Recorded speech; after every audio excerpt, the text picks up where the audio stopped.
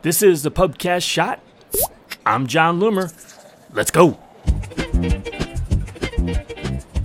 So let's talk about the difference between Facebook ad clicks. Because the truth is that not all clicks are created equal, but there can be a ton of confusion generated by what the metrics actually mean. So you've got clicks all, link clicks, outbound clicks, and landing page views. And there can be a little bit of crossover between them, but let's try to break it down. So clicks all, not too surprisingly, is going to be probably the largest number here, right?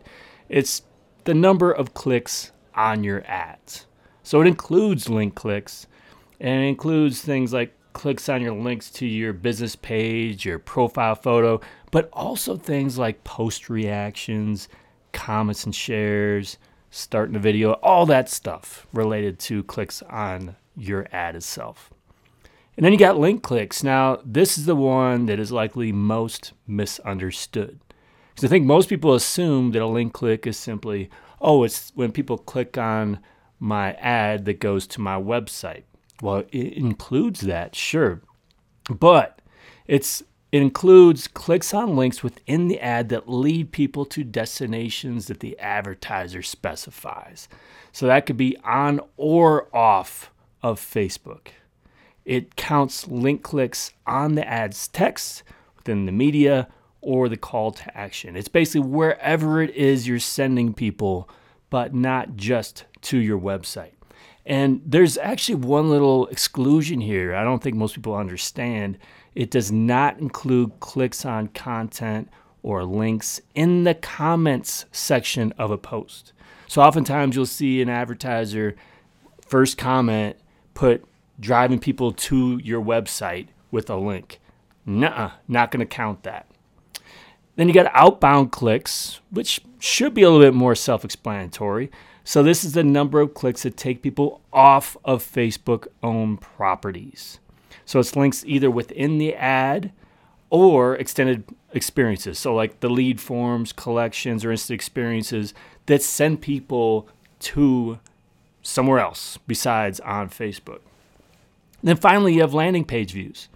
So this is the number of times a person clicked on an ad link and then successfully loaded the designated web page or instant experience. I think that's that little extra or in there that most people don't understand is that if you use an instant experience and it loads the instant experience, even though that has nothing to do with your website, that counts as a landing page view. That said, you need to have the pixel on your website in order for a landing page view to be counted. Now, I understand we've got one issue here with measurement, and that's iOS 14 and other browser restrictions, but Facebook does model some of this reporting as well on landing page views.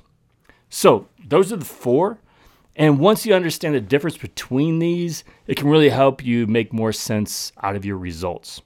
So landing page view will typically be the smallest, maybe even the most valuable, but it doesn't mean you should ignore the other numbers. Some other things to consider is just beyond the raw metric itself, you can find unique numbers too. So in other words, the clicks all, what if you've got one person who's clicking everything and inflating your numbers? Well, if you do unique, it'll count just the unique number of people who are clicking on the links. You've also got rate numbers. So the click-through rate, for example, or the cost. What is the cost per landing page view? These are all things you should consider in your reporting. For more information on this, go to johnloomer.com/clicks. Do me a favor. Did you listen to the PUBCAST shot? Did you like it? Let me know. Tweet me on Twitter @JohnLoomer. Find me on Facebook, facebook.com/JohnLoomerDigital. Drop me a message, info@johnloomer.com. It really helps if I get that feedback. Thanks for joining me. Until next time, do awesome things. I'm out.